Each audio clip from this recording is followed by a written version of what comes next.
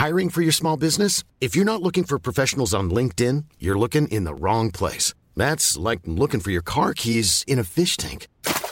LinkedIn helps you hire professionals you can't find anywhere else, even those who aren't actively searching for a new job but might be open to the perfect role. In a given month, over 70% of LinkedIn users don't even visit other leading job sites. So start looking in the right place. With LinkedIn, you can hire professionals like a professional. Post your free job on linkedin.com/people today. Millions of people have lost weight with personalized plans from Noom. Like Evan, who can't stand salads and still lost 50 pounds. Salads generally for most people are the easy button, right? For me, that wasn't an option. I never really was a salad guy. That's just not who I am. But Noom worked for me. Get your personalized plan today at Noom.com. Real Noom user compensated to provide their story.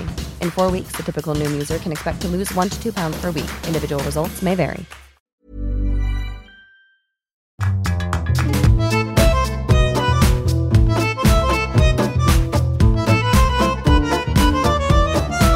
Hello and welcome along to a brand new episode of Writer's Routine. This week we're chatting to Eva Rice. She's back with a brand new novel after a few years away. It's called This Could Be Everything. We talk about why she likes noise and atmosphere when she's working. Also why Adrian Mole can always pick her out of a slump.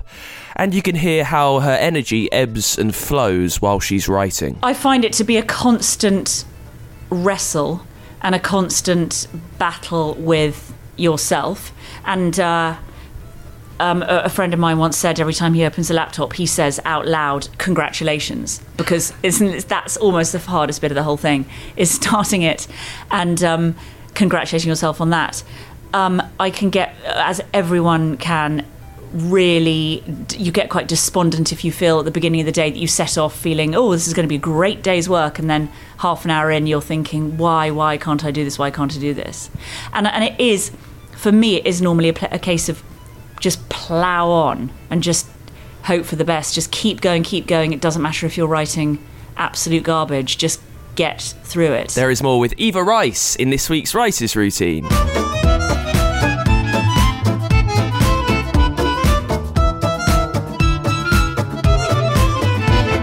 Yes, welcome along to the show. My name's Dan Simpson and this is Writer's Routine. It's the podcast where we take a look through an author's working day to see how they get stuff done, how they get that idea and then plan their entire day, their work, their life, their space to give them the best chance of getting it down onto the page.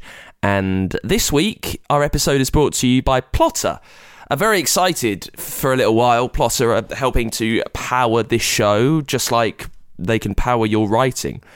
Plotter is a writing tool. It's a software that does what the title says, really. It plots. It helps you plan your books the way that you think.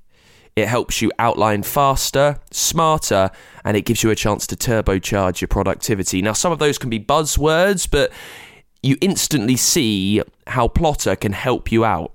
When you open the software, you get a digital corkboard where you can easily map everything. And it's really intuitive with the way that it helps you do that.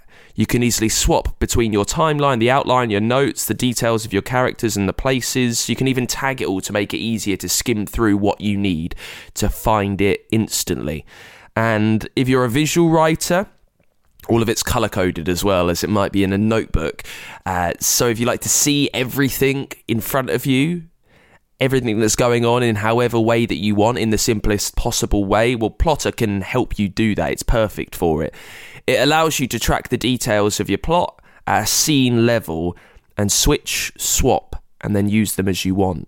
And what I really like about it, if you're having trouble getting an idea into a manageable plot, if you've got that kernel, you just can't figure out where the journey might take your hero, thinking about where it can go, it's got more than 30 proven plot templates from some of the best writers around on their website to kickstart your story planning, to give you some ideas to snap it into life.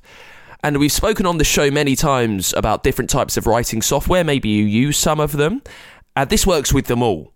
You don't need to worry about it being something extra that you've got to get that really has no bearing on what you've worked on before. You can import and export on this from Word and Scrivener to seamlessly transfer your story into some tech that helps you flesh out further and actually write the thing. It helps you spend more time writing. and less time worrying about everything else. For so many of us writers, we spend so much time faffing about the window dressing of simply getting ideas and words onto a page, and Plotter really helps with that. It helps you strip back to see what is important and what you need to focus on. Now, the best way for you to look around and for you to see how useful it can be and how simple the software is and how stunning it looks really is by getting to plotter.com and taking a look around. That's Plotter, PLOTTR.com, by the way. And while you're there, if you use the link that is in the episode notes, you get 10% off the software with this show, which means that for under £20, $22.50, about 18 quid, you get access to this software forever, which helps you plan and plot your story, and it can make you organise smarter and outline faster. It really does, I'll say it again, turbocharge your productivity. To get that deal, use the code that is in the episode notes of this show. It's go.plotter, without the E, PLOTTR, go.plotter.com/routine, and you can get 10% off this fantastic software, which helps you plan and plot your software in a much simpler way. Let's get to it then with Eva Rice. She's written 5 novels, including The Lost Art of Keeping Secrets, which was huge in the mid-noughties. You might remember it. It was a runner-up in the Richard and Judy Book Prize of the Year in 2006. Her new one is This Could Be Everything. It's all about February, who has lost hope, is rudderless, and the yellow bird that flies into her life one downtrodden morning and offers her a glimmer of hope. We talk about how frustrating it is writing words that you know will be cut, why she doesn't like the first bits of plotting, how the characters decided how long they would stick around for, and because the book is set in the 90s, we have a little reminisce about the 90s and what made them very specifically the 90s. Aside from that, there is a lot of brilliant chat about planning, about when you start your day, about how she works around everything else that goes on into her life. There's a lot going on, and I think there's tons for you to take away from it. So let's jump into it with Eva Rice, and we start as we always do with what she sees around her in the place where she sits down to write. I'm one of those annoying writers who doesn't stick hugely to one particular place, but I like to work in the kitchen when I can. So what I see around me is normally some Weetabix drying on the inside of a cereal bowl that my son has left after breakfast, something like that. And the dog, I like having him in eye line, just because I don't like being on my own to work particularly. So I like feeling there's another living creature in the room, I have other books around me, but not really ones that I want to dip into, more ones with the titles just to kind of frighten me into remembering how great they are. Like what examples of which? At the moment I have Brideshead Revisited, which I got out. I mean, it's a great book, but I happened to get it out the other day, and then I did that thing of opening it up and reading one page and thinking, well, why do I bother? And then just putting it down again. And I always have The Secret Diary of Adrian Mole. Okay. Because it's, well, A, because it's a work of genius, and B, because you can just pick it up and give yourself half a page in the middle of something difficult, and it, first of all, makes you feel much lighter and happier, and secondly, is just that kind of injection of her brilliance is... I've always had that one on my desk. Always. I need to reread that. I've not read it since I was probably the age of Adrian Mole, so 13 3/4 or whatever he is. Yeah. I'd be interested to see. I've always wondered how well it translates to being an adult. Like, is it too on the nose? Some of the gags on there, but no, you're saying that it does it brilliantly. The brilliant thing about it is that it does work when you're 13, and then it works in a completely different way when you're an adult, and also especially now because it's such a period piece. It's so of its time, and there's just brilliant one-liners like, you know, on Easter Sunday, or poor Jesus, I wouldn't have had the guts to do it myself. I mean, just like. So good, so funny, and so I like to have him on standby on my desk. So that's always there. Yeah. So you've got the books, you've got food detritus around you. Yes, which is that's sheer laziness of not clearing up after breakfast. Yeah, that's fine. What is there that it kind of keeps you working? Is there anything practical around you? So post-it notes, perhaps, or a big whiteboard, notebook, something that lets you know what you're doing. I've tried with that in the past, and I find I find going off track from those things really annoys me, and so my easiest way is just don't have it in the first place. I do have a notebook because I like the physical act of handwriting, so I have my pot of pens as well. Even though I don't write nearly as much as I used to, as everyone finds when they suddenly have to write a letter, your muscles in your hand are completely unused in the way that when you were writing, A-level answers, you could just zip through. And, your hand was totally fine at the end. And now it's just a different experience writing. But I do try and have something to write ideas down with, yeah. What is there that's inspirational around you? So we've got the books. Is there pictures, paintings, maybe framed covers from previous books to let you know that, hey, you can do this, you've done this before? Yeah, I have a copy of Lost Art of Keeping Secrets in a couple of different languages on the desk to make me think, that was good. That made it into a few other languages, which is always exciting.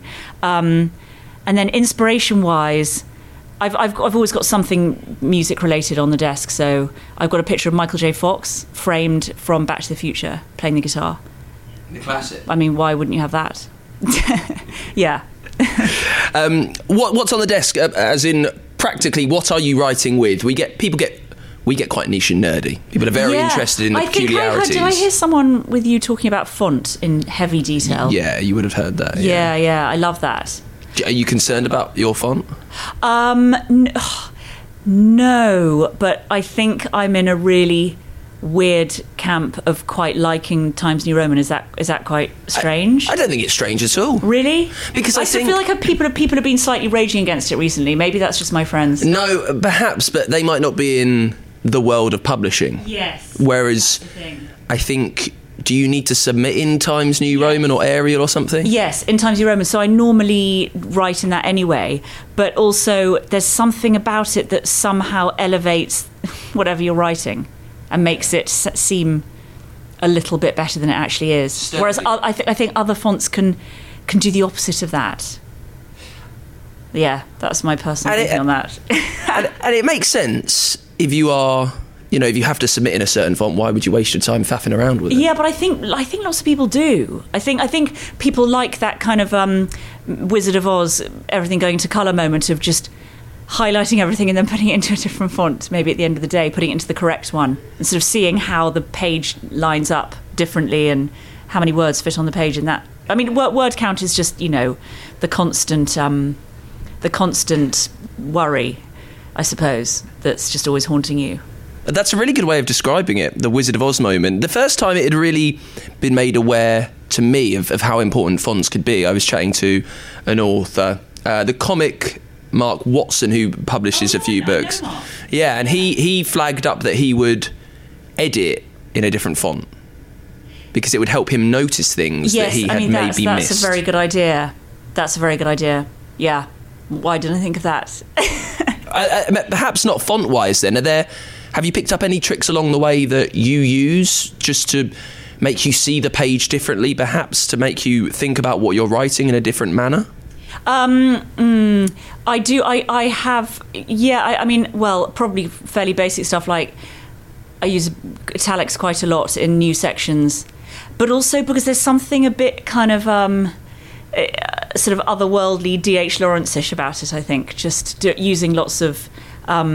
Don't know why it feels like putting something into a kind of more dramatic style, and then that's something new that you've done that day, and you then got to go back and obliterate it again. But yeah, I feel as though Mark's tip is a really good one, actually. I should be doing that, using a different font to edit. Yeah, I think it has helped people. Yeah. I mean, this is not a show... really logical. I mean, that feels like the sort of thing you should do. But then maybe you grow not to like your editing font because you're... I think he mixes it up. Yeah. So he chooses something completely different every time. I think so. That was the vibe I got. Yes. But, I mean, if that's helpful to you, by all means. The point of this show is not to give you advice. It's to get advice from you. I'm taking all the advice I can get. Well, you're more than welcome. Well, on a day that I'm writing and working, I'm still doing things like delivering children to school. So I kind of have to get that bit done, which, that's normally a bit of a marathon, as it is for anyone with kids. And also, you know, it's the constant thing of if you're working from home, not letting the distractions get you. It's like kind of Super Mario Land. Can you just sort of avoid them? And that's always difficult. I prefer if I got into, well, it's different. This book that I've just this book that's coming out was written entirely really in lockdown, so that felt quite different routine wise to my other books. But I like to be in a space with noise, which is maybe a little bit weird. I'm not talking about, you know, a rave, but I like to go somewhere where there's a feeling of other life, hence sometimes writing with the dog in the room, just to feel like there's another breathing entity. Why do you think that is? I think it's probably, maybe it's just to do with you know, general lack of excitement about my own company, perhaps. I don't know. Just when you were growing up, was there a constant noise of collaboration around you? Yes, I think maybe that's something to do with it. Maybe just feeling like there were a lot of people maybe in the house or coming in and out of rooms, and so I like, who is it, that brilliant, is it Antonia Fraser who said her idea of heaven is to be alone in a house full of people? So, you know, so it's some great line like that, which I totally get. But I feel as though if there aren't other people in the house, I'll take myself out. And I do have membership to the London Library, which is a complete dream. And just you walk in, and the second you walk in, you feel like you're working, even if you don't do anything, just because you're there. My brother always says that it's full of sexual tension, which is an interesting one. That library, I don't know why. I haven't totally felt that myself, but, you know, it's always time. A reason to keep going back. And there's always sort of somebody asleep in an armchair reading the paper, and it's very, you feel you're going back in time slightly when you're there, but in the best way. It's just such an amazing building. And so if I go there, I'll stay there for a couple of hours and then have a wander around Piccadilly and wander back in again after 40 minutes or so. I don't like to do huge long stretches without breaks. So I like to get up, stand up, walk around the room, and often I need the time in the day just to walk and think about the plot. So and sometimes the car is actually a really good place to do that. If I'm ever driving a child somewhere or something, I can do that. But it's all making me sound like incredibly middle class bourgeois, this whole routine. But the London Library, if I'm not there, I will go to a cafe. I'll go anywhere nearby just to be with other people. And I don't really mind. There's quite a high level of noise I can tolerate that I can block out and work with, which other people find a little bit odd, maybe. But I just prefer it. On the other hand, I don't like music when I work, because I find that too distracting. It's a bit like I can't do music when people are eating. It's my worst thing. Sorry to all my friends who might have done this if they're listening. But when you go to someone's house and then, you know, you're having some food or something and someone puts on... I just can't do it. I can't, because I feel like the music requires sort of attention somehow. Yeah, I get that. Does that make me sound like a real weirdo? I just can't. I can't kind of seem to take my one ear away from whatever the music is. But any music, though? Backgroundy stuff, obviously not so much, but if they're playing, you know, if I go and... I went somewhere the other day to try and do a bit of work, and they were playing... It felt like it was almost the whole of the Madonna Ray of Light album.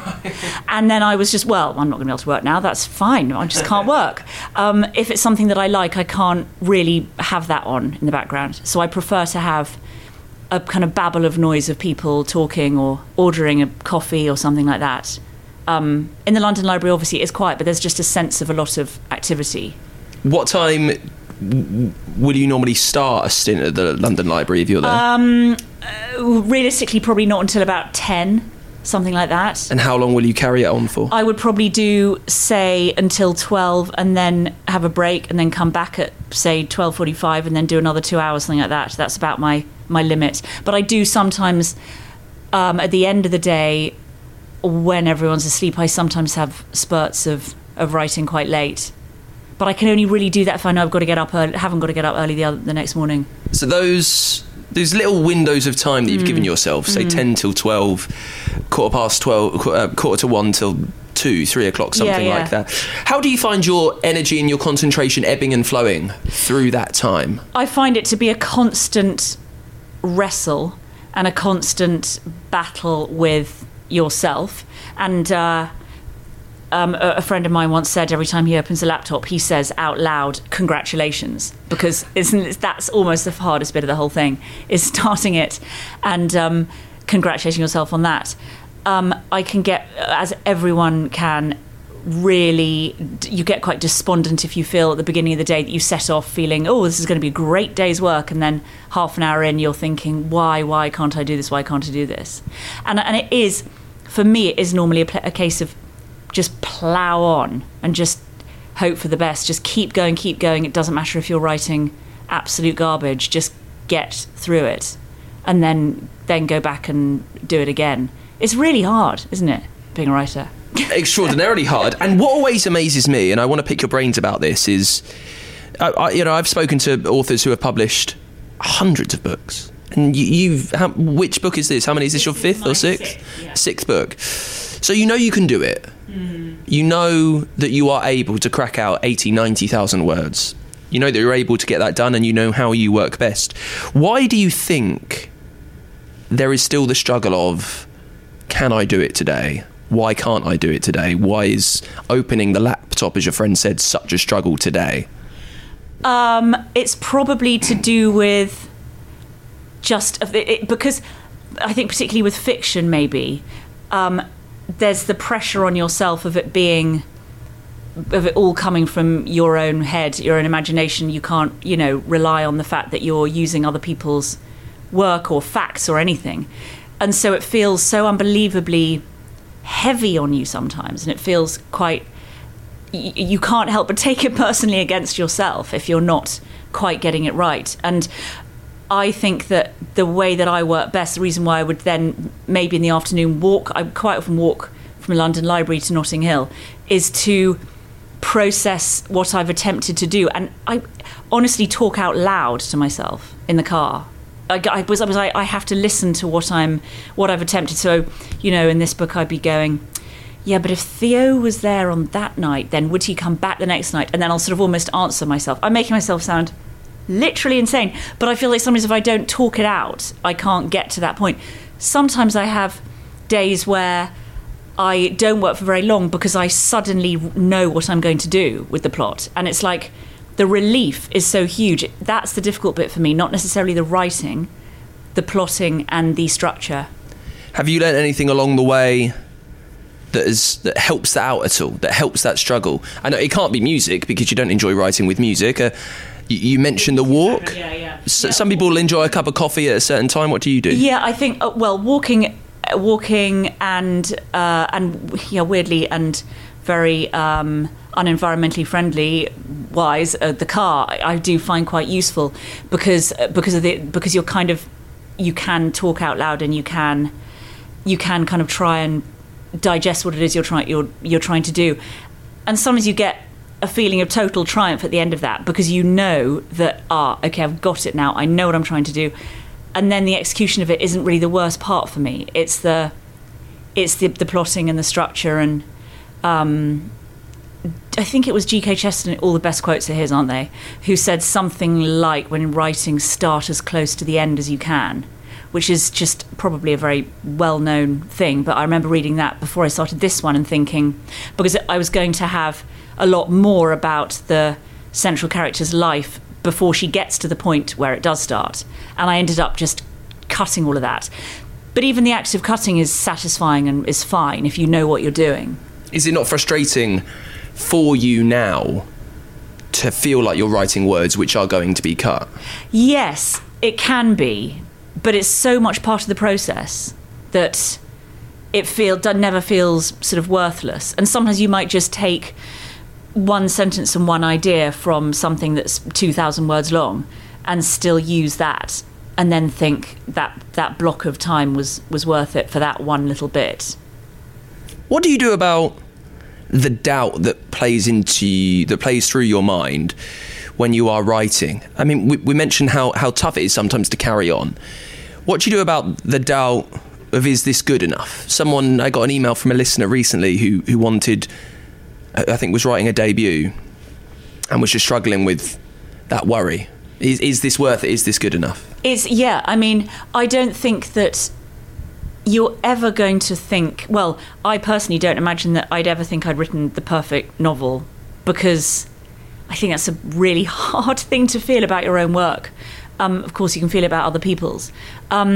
So once you've accepted that, it's going to be perfectly imperfect, then, or imperfectly perfect, then you've just got to take the pressure off yourself. And also know that it happens to absolutely everyone. No one is sitting down and going, well, off I go for my perfect, 1,500 words today, and I'm sure there won't be any issues, and I'm sure I'll keep every single word of this. So you just have to kind of remember that everyone feels the same in that sense. Hiring for your small business? If you're not looking for professionals on LinkedIn, you're looking in the wrong place. That's like looking for your car keys in a fish tank. LinkedIn helps you hire professionals you can't find anywhere else, even those who aren't actively searching for a new job but might be open to the perfect role. In a given month, over 70% of LinkedIn users don't even visit other leading job sites. So start looking in the right place. With LinkedIn, you can hire professionals like a professional. Post your free job on linkedin.com/people today. Millions of people have lost weight with personalized plans from Noom. Like Evan, who can't stand salads and still lost 50 pounds. Salads generally for most people are the easy button, right? For me, that wasn't an option. I never really was a salad guy. That's just not who I am. But Noom worked for me. Get your personalized plan today at Noom.com. Real Noom user compensated to provide their story. In 4 weeks, the typical Noom user can expect to lose 1 to 2 pounds per week. Individual results may vary. Hey there, it's Michelle Norris. I'm host of a podcast called Your Mama's Kitchen. When I travel, I'm usually looking for a way to find a taste of home when I'm not at home. And one of the things I love to do when I am at home is entertain. And Airbnb allows me to do that. When I was in California recently, I rented a house that had a great kitchen. And when we were sitting around the table, we were all thinking, we're in someone else's house. Someone could be in all of our homes as well. If you have a home, but you're not always at home, you have an Airbnb. Your home might be worth more than you think. Find out how much at airbnb.com/host. Thank you so much to Plotter for sponsoring the show today. If you'd like to get 10% off their fantastic software to help you plot and plan your work much simpler, head to go.plotter without the E, P-L-O-T-T-R, go.plotter.com/routine. Now, if you enjoy the podcast, if we have helped the way that you work with all these fantastic authors that we bring you more or less every week, you can help carry on by backing and pledging to support the show at patreon.com/writersroutine. I know there's a lot of links, so you have to bear with me for that. But on our Patreon page, you get access to conversations that we're having quite a lot. Little ideas floating around the writing community there about books that we've read, about ways that you get to work, even about the fonts that you like too. Also, for just a small contribution every month, it really isn't a lot, but I know times are tight, so anything that you can give goes an extraordinarily long way. You get merch, there is bonus content, there is even a way for your book to sponsor this show. So if you've published recently, maybe you've self-published, whatever it is, if you think that your book deserves more noise than it's got, I know it can be really tough being a debut writer at times, then let me do that plugging for you. To make that happen, to help this show keep going and keep bringing you chats with fantastic authors, the most successful around, as often as we can, support the show. A little goes an extraordinarily long way. I'm really appreciative for everything that you can send over as a pledge by becoming a backer at patreon.com/writersroutine. Let's get back to it with Eva Rice then, chatting about her new novel, This Could Be Everything. We'll hear a lot more about the novel in this half. We talk about why she doesn't like that first bit of plotting, how the characters themselves decided how long they would stick around. And we've chatted about what she does when the going is a bit tough. What about the flip side? What does she do to carry on when the going is brilliant? I have this expression which is quite useful, which is all-terrain writing. So you just, wherever you are. I think there was one time when the car had a blowout on the motorway or something, and I was just scrambling up the bank with a couple of kids in tow. And I remember thinking, oh God, I'm now going to lose half an hour, and just doing like 10 minutes, waiting for the AA guy to get there. And I think you sometimes have to have that mentality that you're not always going to be sitting down at your preferred desk with, no distractions and everything's all lined up perfectly to make it work. Sometimes the best stuff you'll do will be when you're really not expecting it. And when that does happen, when you get those bits where you think, oh, that really works, then it's good to kind of keep going, because it will then stop. It's amazing, isn't it, how this is something that so many people have done, published a book. Yeah. So many people have sat down and tried to write a book, yet no one's quite figured out the rules of it. Yeah. Yeah, it feels like there should be an easier code, or a kind of more generic way of approaching it. But actually, I think the whole thing of all-terrain writing is the other reason why that's quite a good one, is that you then remember where you were when you wrote certain bits. So you think, oh, that was the bit I wrote when I was kind of in the train station. It was on my lap waiting for the next train, and then somehow that kind of it gives the book something more likable maybe for you when you're working on it, because sometimes it's really hard to like your own work when it's in transit sort of thing. You like bits of it, but there are other bits that you're thinking, oh, I know I'm going to change this, but for the moment it's in there and I just have to put up with it. When you're in the London Library, is there an aim for that day? Is it just time that you're leaving? Do you think, right, I'm going to crack out 500, 1,000 words, then be done with it? I try to do a bit of a word count challenge, because it's a very simple way of seeing how much you've done. But obviously they might not be a great 1,000 words, but at least you feel like you've achieved that. I sometimes will do 2,000. I kind of always aim for between 1,000 and 2,000. And are you trying to work every day? Trying to, yes. Yes, definitely trying to. Always try to. Because that's the other thing, is that it's incredible how easy it is for ideas and a flow to be interrupted by a day of not doing anything. I mean, that's one of the big problems if you do leave it, and you just have to go back and reread everything and get it back into the mindset, and then it just delays it. So this story, This Could Be Everything, this is your 6th. When was the 5th published? The 5th came out in 2015 in hardback, so it's been a long time. I speak to a lot of authors doing this show. Yeah. I've spoken to authors who have published 3 books a year. I know. How do you find this, I guess, luxury you have, this liberty of being able to have 8 years between publications? I think there was quite a big difference between the last book I wrote and this book. I did actually write another one between, which I not abandoned. I quite liked it, but I felt I got to the end of it and I thought, no, this is not the book I want to do at this point in history. But I did finish it. So in my head, even though there's been a big gap, there has been one in the middle of that. Is that not annoying? I mean, hopefully that'll come out. Very annoying. But for you, who earns money publishing books, does it not feel a massive waste of time? Yeah. Yes. I was pretty frustrated with myself when I realised that that one wasn't the one I wanted to do. But then I guess that makes this one feel like it is more what I want to be doing. And I have been doing other stuff in between that's also been writing related, like working on the script for Lost Art of Keeping Secrets and other stuff, all writing, but just not the book, as in not the novel.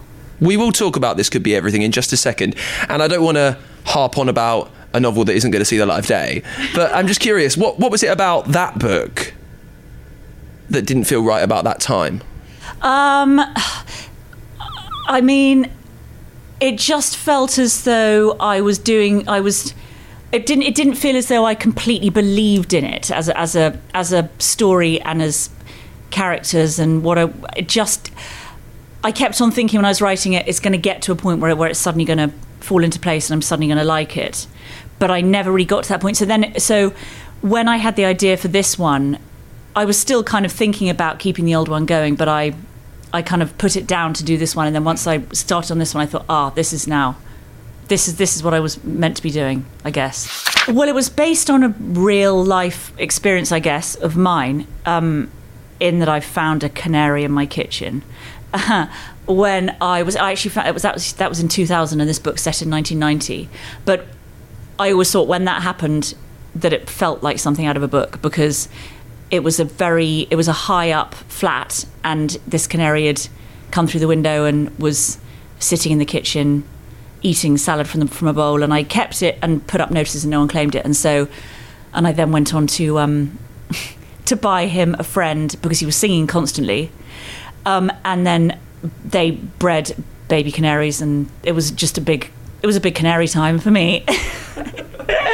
And so I always thought that was something I wanted to bring into a story somehow. But the idea of it being set in 1990 was very much me thinking at the beginning of lockdown, what's a time that would be really fun to write about at this quite unfun time in history. Why did 1990 ring those bells? Because I was actually slightly younger than my character in 1990, but I wanted to write about a girl in her late teens at that particular point in history, because it was kind of pre-Britpop, pre-Blair, coming out of the 80s, slightly unexplored, weirdly, as a time.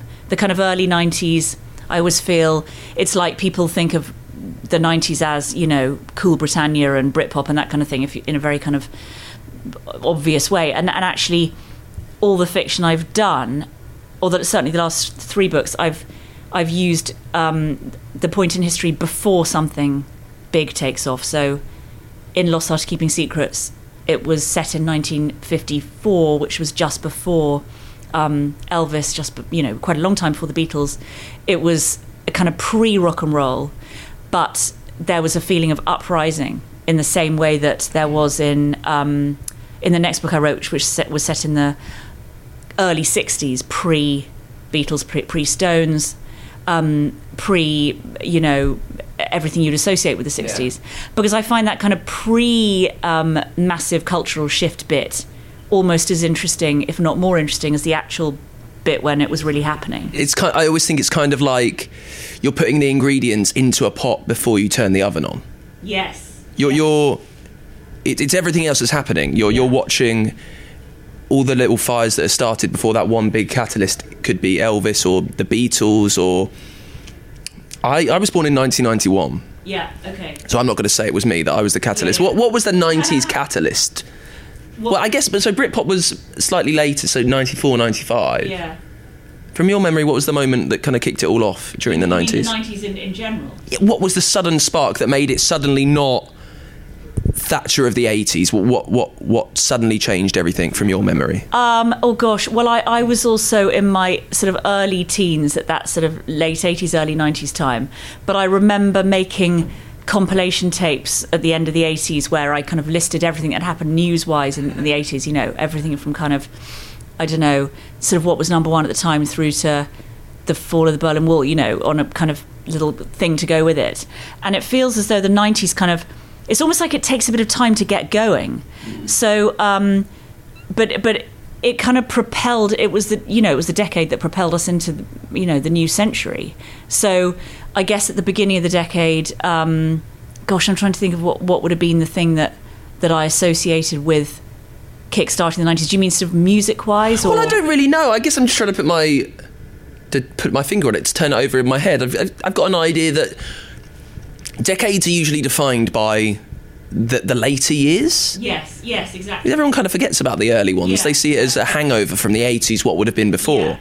And thankfully, we're in 2023 now, and it doesn't feel like we know what this decade is at all at the moment. No, that's true. I think that's, and I just remember at the beginning of 1990 feeling everywhere there was a sense of, this is the last decade of, and that felt quite real, and it felt very space agey. Just the decade being the 90s just felt like that at the time. But what I did with this book, which was quite surreal in a way for me, was I actually found online the top 40 countdowns of the weeks that I was writing about. So I was listening to that happening almost in real time, because you can find them as they happened. So you could listen to that kind of, and up 3 places at number 37 or whatever, and you actually feel like you're still there. You're like, oh yeah, God, I wonder what's going to be number 1, when you actually know what it is. So that was really interesting musically, because everything was so. There was a real range of weird stuff in the charts in the early 90s and coming out of the 80s and going. You got kind of hints of Britpop with sort of the Happy Mondays and the Charlatans and stuff, but it was kind of, and then obviously there was a huge blanket of Stock Aitken and Waterman produced records, and kind of it was like a sort of weird drinks party with kind of the most random people you could ever imagine all invited together, kind of. Just when you listen to those countdowns of the top 40, and you just think, God, it was like the years, the kind of decade was trying to sort itself out, and it didn't quite know what direction it was going to go in. So you've got this huge idea. Well, it's at this point you have the idea of the canary, the bird, because this has gone into your flat, and you want to. It would be fun to write about the 1990. Yeah. It's quite a big catch-all there. It's quite a big idea for you to play with. What happens next for you? It is as simple as, what do? You mentioned right at the start that you don't always love the planning and the plotting because it's something to distract yourself with almost, or not to pay attention to. What happened next after you had that initial idea of something that happened in your life and a time frame? I wanted to make sure that I gave the character some very difficult things to deal with, because I felt as though then it can go, it can only get better for her from there. So I did that, and then as I said, I tried doing something which there was a lot more explanation to it, and there was a lot more detail on that. And then I ended up thinking, no, we've got to start it with, you're just going to get right into it in that first chapter of what's happened to her and what's happened to her family, because then you're getting the kind of immediacy of the situation that she's in. And so I wrote weirdly, I wrote the first chapter not really knowing where it was going to go at all, which I didn't end up keeping. But the first idea I just wrote thinking, where's this going to take me? And narrowing it down to a certain bit of London was quite useful, and I kind of thought, well, I'm writing about 1990, which is a decade that the 90s of a decade I lived through, but I want to make sure that I'm getting things right as well, because there's just so much that you kind of there's a lot that when you write, and even in the quite recent past, that you then go, oh God, actually, did they have that then, or had that book been published then? So you then have to kind of keep really alert to all that stuff, which is quite hard. But I like that. Where did the plot come from? Because you have this initial idea, as I said, of girl, this is February, yes, who finds this bird in her home. And then we find out a lot more, and she's been through a pretty terrible time. Mm-hmm. Where does that idea come from? Where are you? How are you driving the plot forward? It can't just simply be as easy as chucking a lot of bad stuff her way. Like, there needs to be a plot that she's being pushed through. Yeah. How are you asking yourself? Well, I guess what questions are you asking yourself to get the plot started? Yeah, like what's the thread that's driving this thing, and how are you? I think what it was coming out of darkness in a slightly eccentric way, perhaps. Like with this bird, it's the last thing she expects to see, and also the last thing that she wants to pay any attention to. And she's frightened of it because she doesn't understand. She's reading all kinds of weird symbolism into it. And why is it here? And I just want it to go away. And then So the bird kind of symbolises a lot of stuff right from the very beginning. But once I'd got this idea that the bird had to come from somewhere, where's it come from? Who does it belong to? How is she going to find out who it belongs to? And how is that going to affect her? Then everything became much easier, and also putting her in a house with her, living with her aunt and uncle, and having this parallel plot that was going on with her aunt, having this affair with a colleague, and somehow how that tied in with her. I knew I wanted these two plots kind of running at the same time, and they're both in the way about massive change and how you deal with that. And the bird is the kind of, I don't know, I guess the sort of feathered version of this. Yeah. You said that you don't like initial plotting that much. How much did you know about the story before you sat down to write it? I think I knew enough to get going, because with me it's almost like I just have to stoke the fire enough to get the fire going, and then it'll be all right. I just and sometimes actually I write ideas for plots that I kind of think, well, this won't happen, but I'll write it down anyway, because you never know where you're going to be taken by a character, and you never know what they're going to do to sort of barge their way back in when you think you've got rid of them. I don't think I thought that there's a character called Gregory Arrowsmith, who's the guy who the aunt, her Aunt Anne, is having this affair with, and I kind of imagined he was just going to pop in and you just see him for a short time, and I just found him so fun that then I was like, oh, I've done now 3 chapters with him, and then you kind of have to pull it back a bit, but by that point you really like him, or even, do you like him, do you not like him? He just becomes something that you want to keep in. Yeah, that's what happens a lot with me. The tone's incredibly conversational. Yes. And it's full of personality, and as soon as you start reading it, you feel like you know February quite a lot. Mm. How are you making that work? How are you... this is a story that partially happened to you, inspired by something that happened to you. Yeah. So it could be easy for it to become far more autobiographical, than perhaps it was. How are you getting to know her voice to such an extent that it's different to yours? Well, because she's Texan, she's that was a good grounding for me in knowing that she'd had this background of her father was a Texan guy, and she'd grown up for a bit of her childhood there, and that kind of felt like she had a bit. I could sort of hear her voice and her kind of the struggle of wanting to desperately to say she's from London, but kind of feeling like she's American, and who she was from that point of view. But also, I think, I don't know. I mean, the conversational style is something I just like to write in that style. So I found that really fun for her as well, just to have this sense of she's literally splurging out a lot of stuff. And actually, at the time, my boyfriend was writing and has been writing an adaptation of a David Peace book, Red or Dead. And I had this whole kind of weird sort of parallel inspiration coming from David Peace in my head, because every time I picked up Red or Dead, I would read his sort of that is very kind of repetitive. I don't know if you've read that book. It's about Bill Shankly, yeah.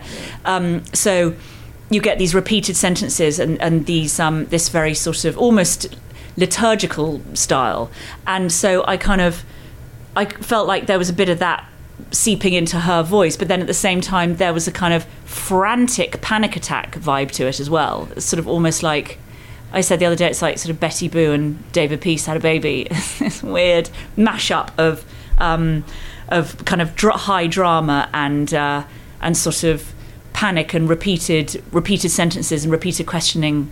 Once you have a style, and once the character has a voice, it flows a lot quicker, obviously. So it was getting her voice, and then once I had that, and also the Texan expressions, that was really fun, because I do actually have. I've been to Texas, and oddly enough, I've got family connections in Texas, but I wanted to get all of the kind of the Texan bits that she hasn't got rid of in there.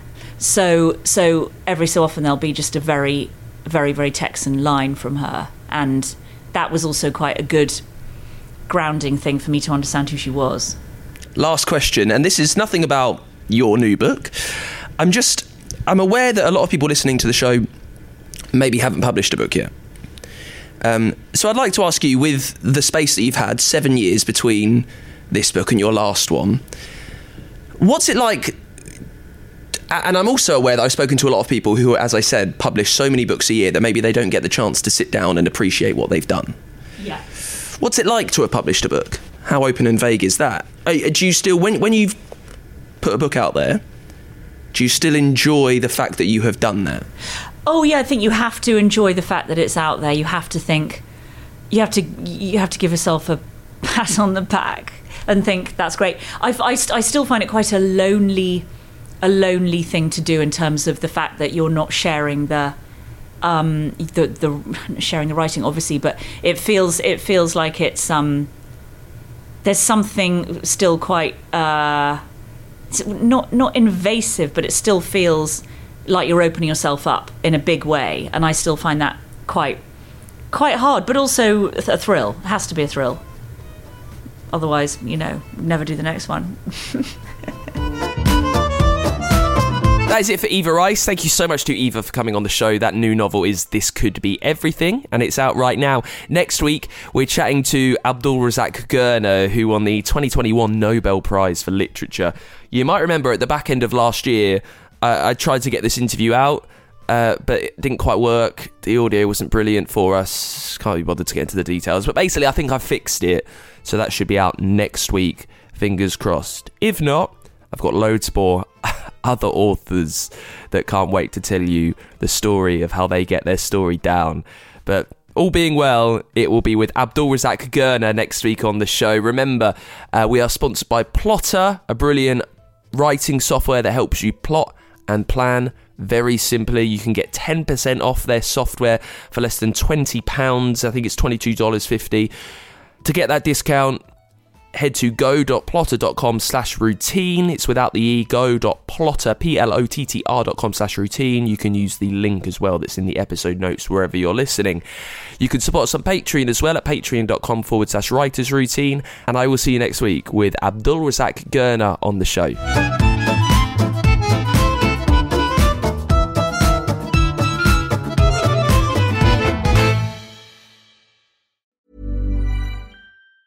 Hey, it's Danny Pellegrino from Everything Iconic. Ready to upgrade your style game without blowing your budget? Check out Quince. They've got all the good stuff, shirts and polos, activewear, and fine leather goods, all at 50 to 80% less than other high-end brands. And the best part? They're all about safe, ethical, and responsible manufacturing. Get that luxury vibe without the luxury price tag. Hit up quince.com/upgrade for free shipping and 365-day returns on your next order. That's quince.com/upgrade. Even when we're on a budget, we still deserve nice things. Quince is a place to scoop up stunning high-end goods for 50 to 80% less than similar brands. They have buttery soft cashmere sweaters starting at $50, luxurious Italian leather bags, and so much more. Plus, Quince only works with factories that use safe, ethical, and responsible manufacturing.